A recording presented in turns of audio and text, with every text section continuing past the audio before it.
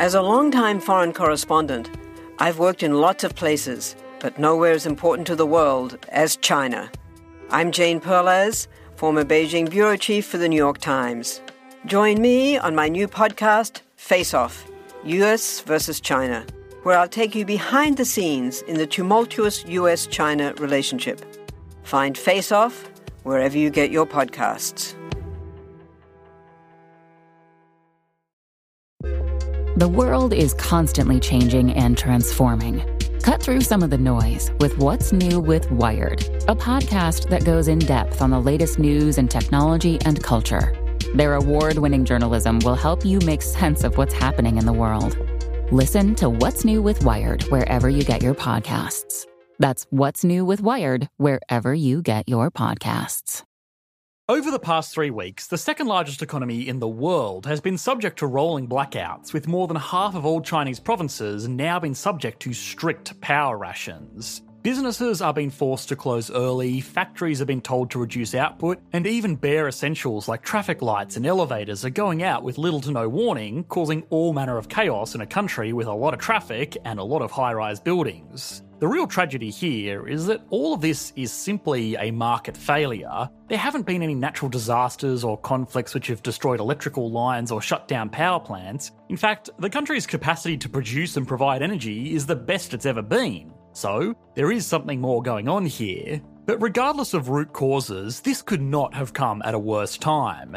China was in the process of rebuilding its economy after the pandemic, preparing to host the Winter Olympic Games, all while simultaneously fighting off the collapse of some of its largest companies. Even at the best of times, power outages like this can be devastating because, well, for as long as economies have existed, they have at their core been mechanisms that value energy almost above all else. Economic prosperity, and by extension standards of living, are highly correlated with access to energy. So much so that some economists and scientists have theorised that energy might actually be the de facto currency of the future, or maybe at the very least, a really good store of value. In many ways, it almost is today, but there are a few things we need to understand before we get into that. So, what is the fundamental reason behind the Chinese blackouts? What could this teach us about our modern global economy's relationship with energy? And finally, what could we learn from this issue when inevitably faced with our own energy challenges in the coming decades?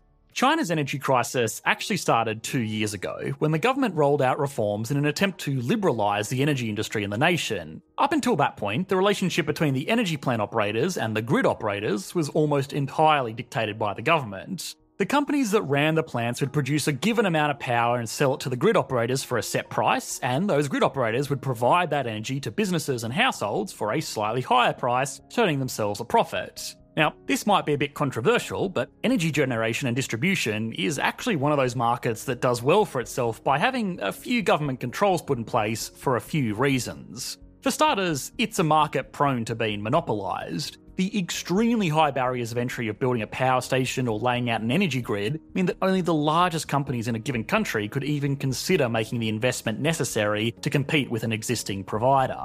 It's also heavily dependent on land as a factor of production. As with all products, producing and supplying energy requires a certain combination of land, labour and capital. We have already seen that the capital requirements, as in the power plants and the power lines, are extremely significant. But the land is perhaps even more of a hurdle to entering this market. Power lines take up a significant amount of space spread out all over suburbs and industrial centres, and people naturally don't like them hanging around their homes either. If bringing a competing energy source to market meant building out a competing energy grid, then unsightly power lines, substations and high voltage energy towers would be multiplied by 2. Or if there's lots of competitors in the market, it would be multiplied by however many companies have decided to build out their own infrastructure in order to compete for end user dollars. Despite this being very materially wasteful, it's also comically unfeasible because just a dozen or so providers, all of the usable land around urban areas would be taken up by a cobweb of competing energy lines. It's for this reason that utilities, like roads, plumbing and electricity, are subject to strict government regulations. In many instances, they are just totally government-run, but even when they are privatised, they are normally sold to large companies with an equally large rulebook about what they are allowed to do coming with it.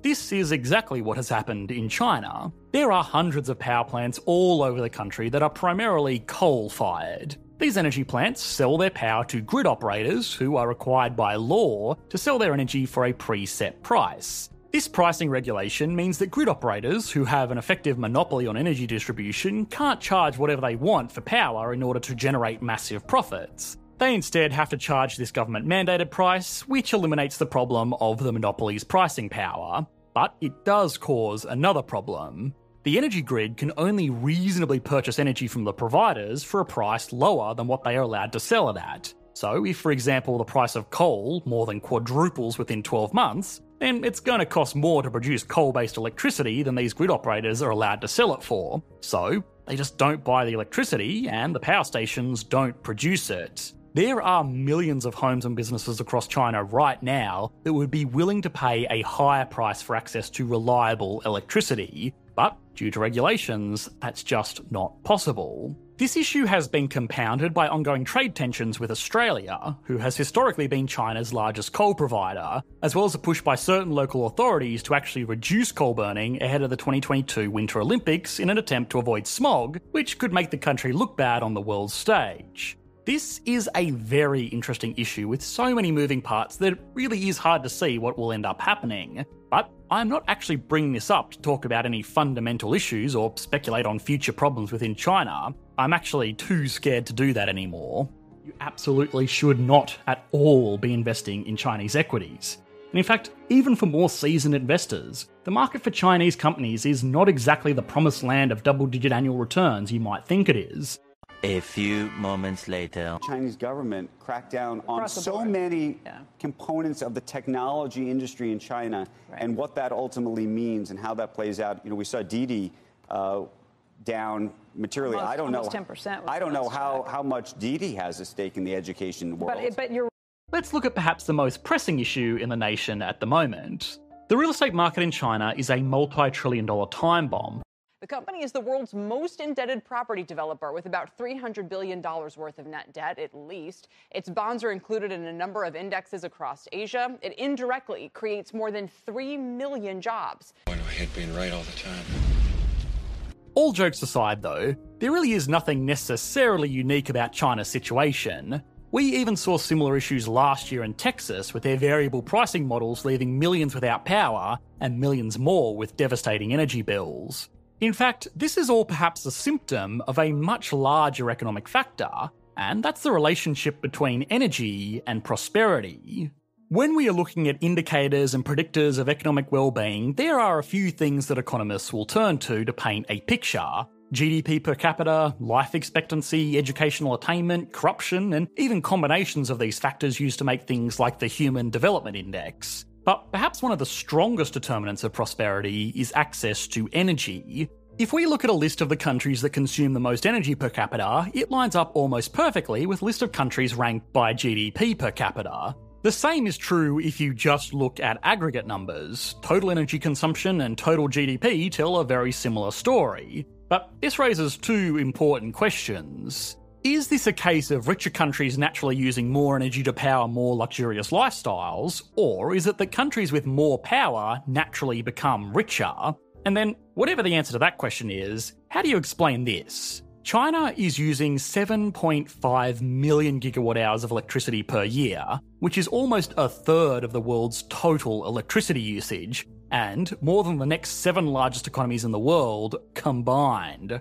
Despite this, their economy is, for now, smaller than America's, and certainly much smaller than all of these other economies combined. So, what's going on here? Is there some reason for this massive apparent inefficiency? Let's take America as a generic advanced economy. Its electricity usage is pretty evenly split into residential, commercial, and industrial. There is also a tiny fraction of a percent which is used for transportation, as in electric cars, buses, and trains, but for now we can pretty much ignore that. Residential consumption is the largest share of this usage, and it accounts for basically everything done within the home. It also accounts for home-based businesses. If, for example, you are running a computer to work from home or maybe even mining Bitcoin in your basement, these are supposed to count as commercial usage. But the EPA, which created this report, really does not have an effective way to track that, so it just kind of bundled it into residential. Despite these outlying factors, we can generally assume that this is the sector that is energy usage as a result of wealth,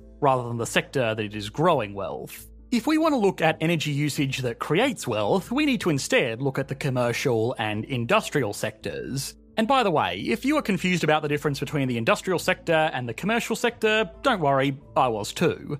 Basically, the commercial sector is made up of office space, shop fronts, warehouses, anything that goes into running a business that's not actually physically building a product. When you think of the industrial sector, just think of fair income factories, refineries, smelting plants, and yes, ironically enough, even power stations.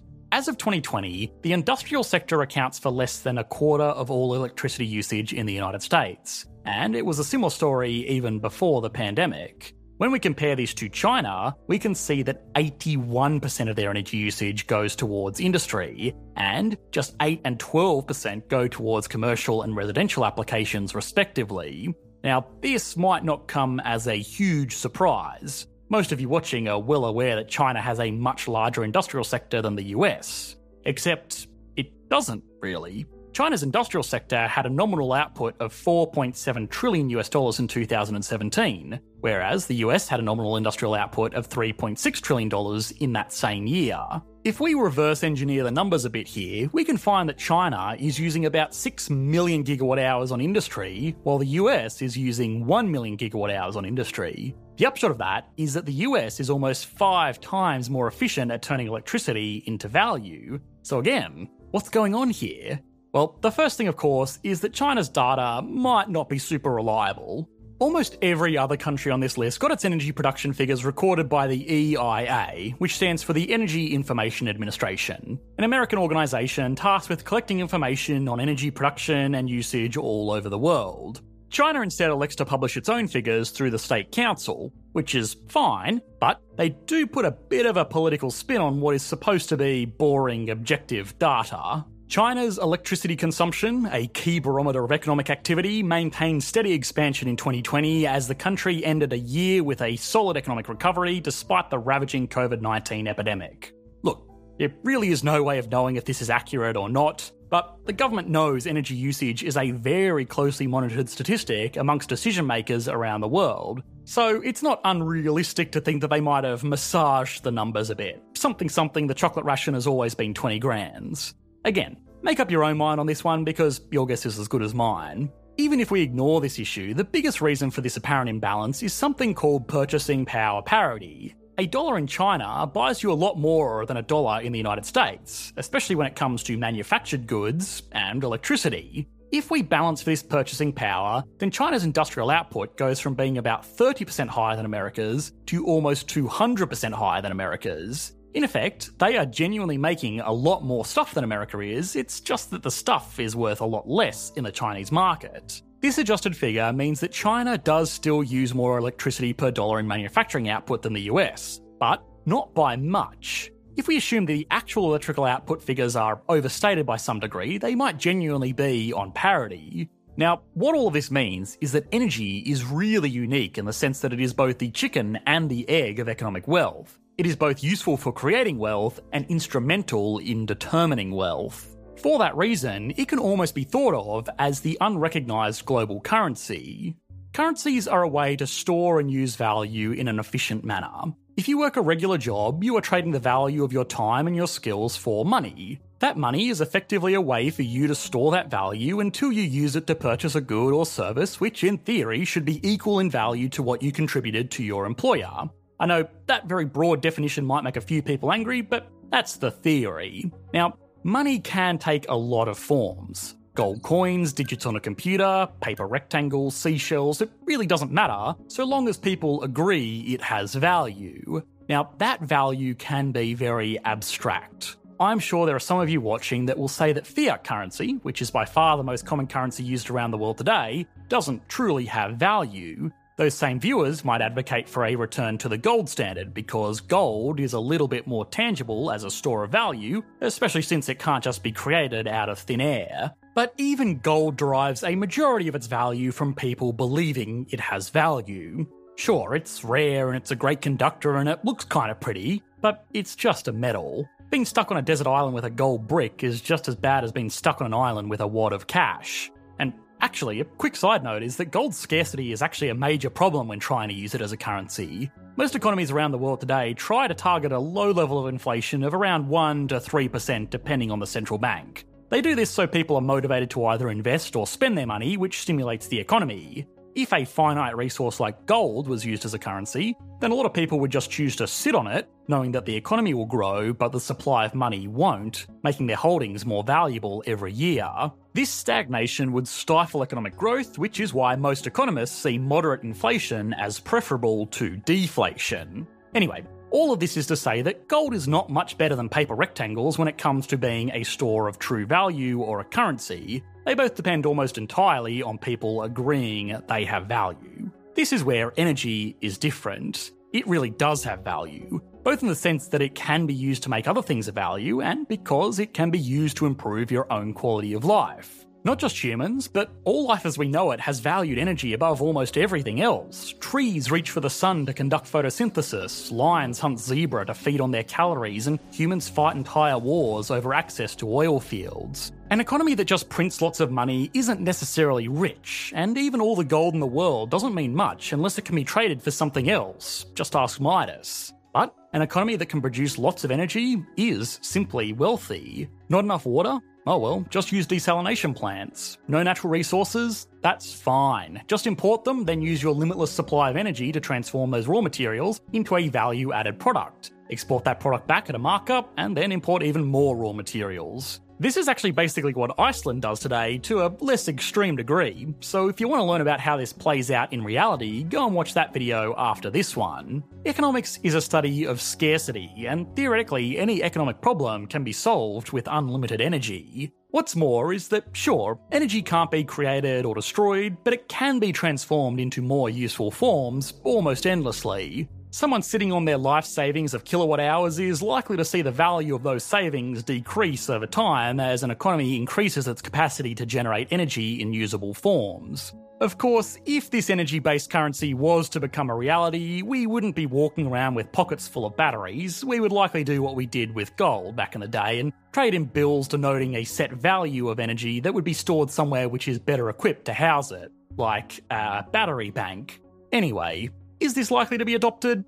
Of course not, at least not in the immediate future. But understanding this relationship between wealth and energy can actually be a very insightful way of viewing global economic events at almost any scale. The author and economist Vaclav Smil does this in a number of his books, and I definitely suggest checking them out if this was at all interesting to you. He goes into much more detail and can obviously address much more nuance than is possible in a 20-minute video. But even still, thinking of energy as a true store of value can make issues like what is happening in China at the moment much easier to break down and understand. It can also be useful on a smaller scale. If you're looking for a business idea, don't think of a better way to make or save money, think of a better way to make and save energy. In the long run, it's going to be more valuable. Now, of course, to do that, you're going to need to know something about thermodynamics or battery technology or maybe even workflow optimization.